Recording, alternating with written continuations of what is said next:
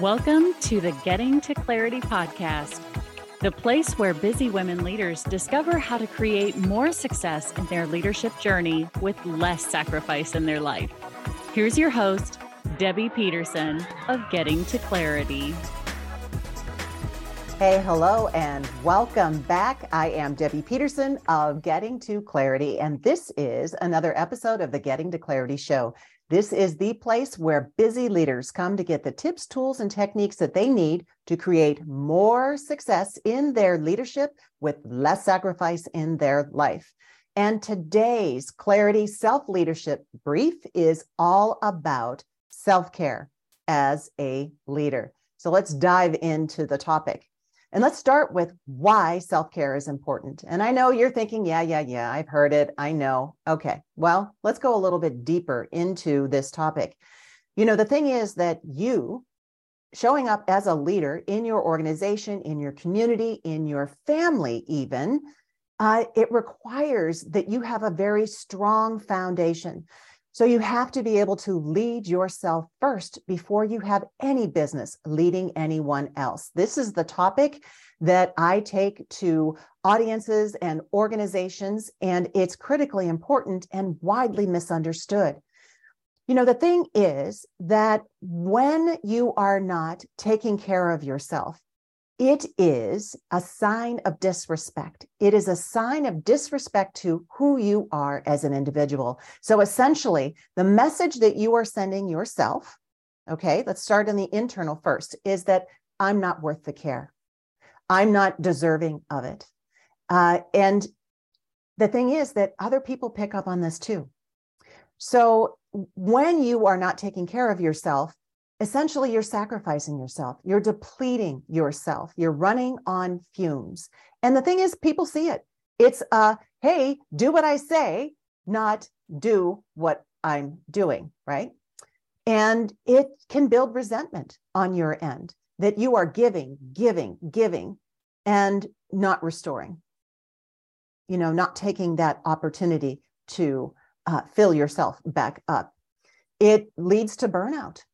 And the thing is that people see this. This is your legacy. This is what you're passing on, is this is how work is done, that it's either work or you take care of yourself. It can't be both.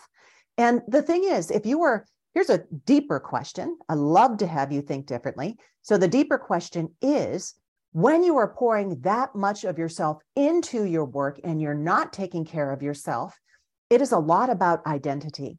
So questioning how much of your identity is associated with the work that you do, because you are so much more than that.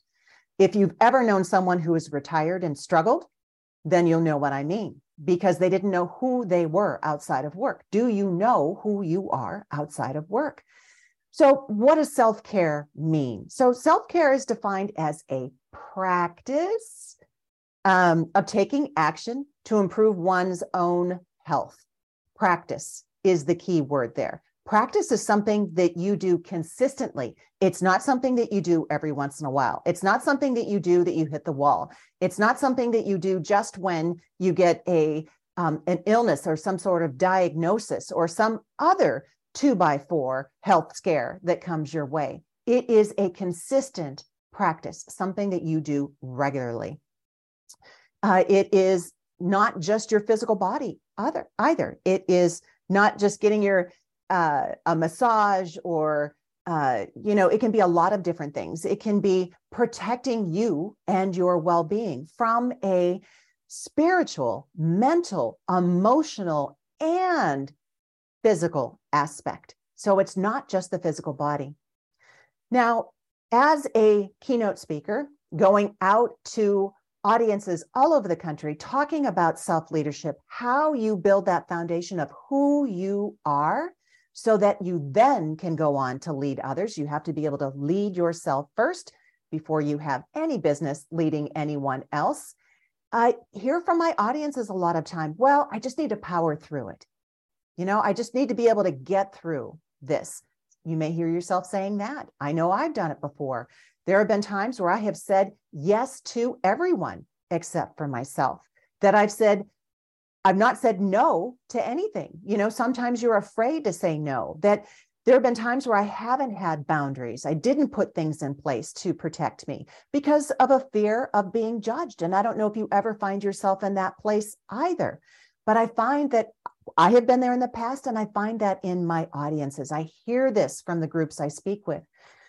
And so the turning point is, my training in NLP and my studies in HUNA really caused me to be able to find the patterns when I was running that, so that I can pay it forward and help others find these patterns. So if this is you, self-care may be an issue that you want to look into. You may want to develop a practice around it. So, how do you do this? So let's focus on what to do for self-care, how you do it. And really that comes down to whatever it means to you at this particular time in your life, because it depends on what is going on personally and professionally. So what is going on at work? What do you feel yourself being pulled towards? What is it that you want to move away from? What is stressing you out? So kind of doing an evaluation of professionally, what is going on that you need to pay attention to? That's the first question. What is going on personally? So separate yourself from the work.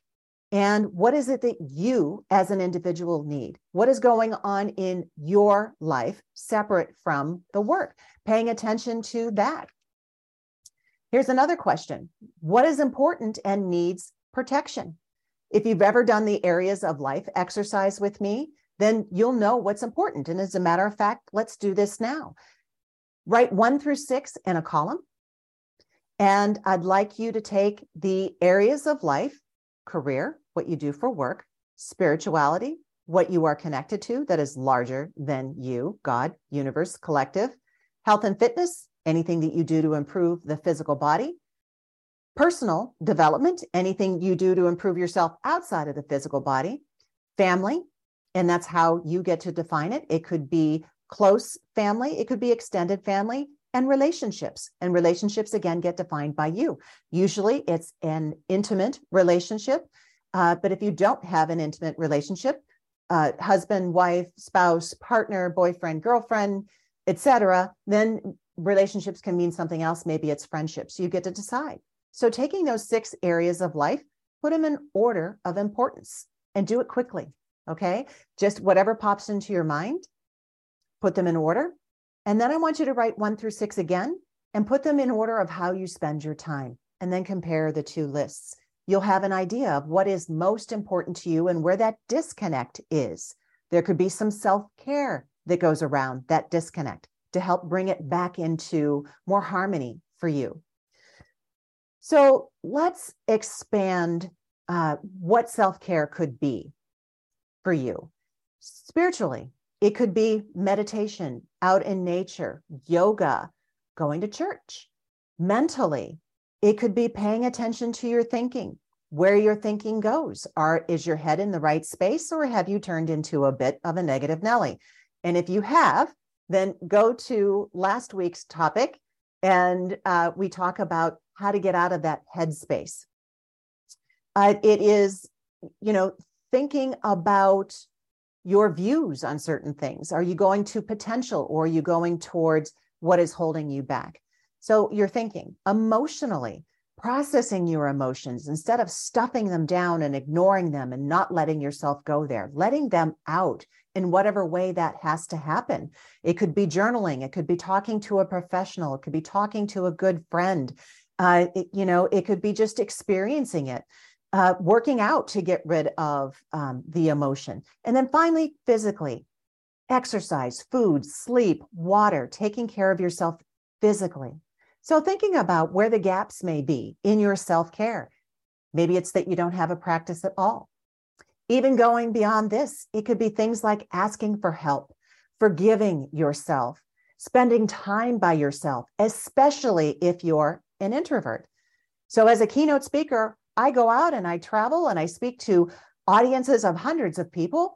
And when I come home, I'm an introvert. I need that time by myself. I need to restore myself. So it could be spending time by yourself. It could be saying no.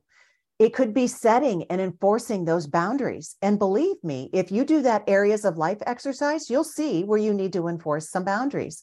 It could be asking for help, because you don't need to do this all by yourself. You don't need to figure it out all by yourself. And when you put yourself in that position, it creates stress. It could be putting yourself first. And maybe it's not in every single area of life, but maybe it's in one particular area of life, putting yourself first. I just went through a health and fitness journey where I donated 60 pounds back to the universe. Here you go. And I had to put myself first and go to my husband and say, I'm doing this for me. Things are going to change, and I'm going to ask for your support. And he was so supportive during that journey. So what will you put in practice now going forward? Practice. What will you do regularly? It's not about doing everything that we talked about today, but it's about picking one thing and building a practice around that. And what I'd love for you to do is share below what it is that you do regularly and how it helps you. And what that does is it can inspire someone else to try the same thing to see if it would be successful for them. So I appreciate your comments below about what you do for self-care that works for you. And until the next time, here is wishing you all the clarity and the self-care that you deserve. Take care, and bye-bye for now. Thank you for listening to this episode of the Getting to Clarity podcast with Debbie Peterson. If you enjoyed this show, please rate and recommend it on Apple Podcasts or wherever you enjoy your podcasts. To learn more about how you can create more success with less sacrifice in your leadership and life, visit gettingtoclaritypodcast.com.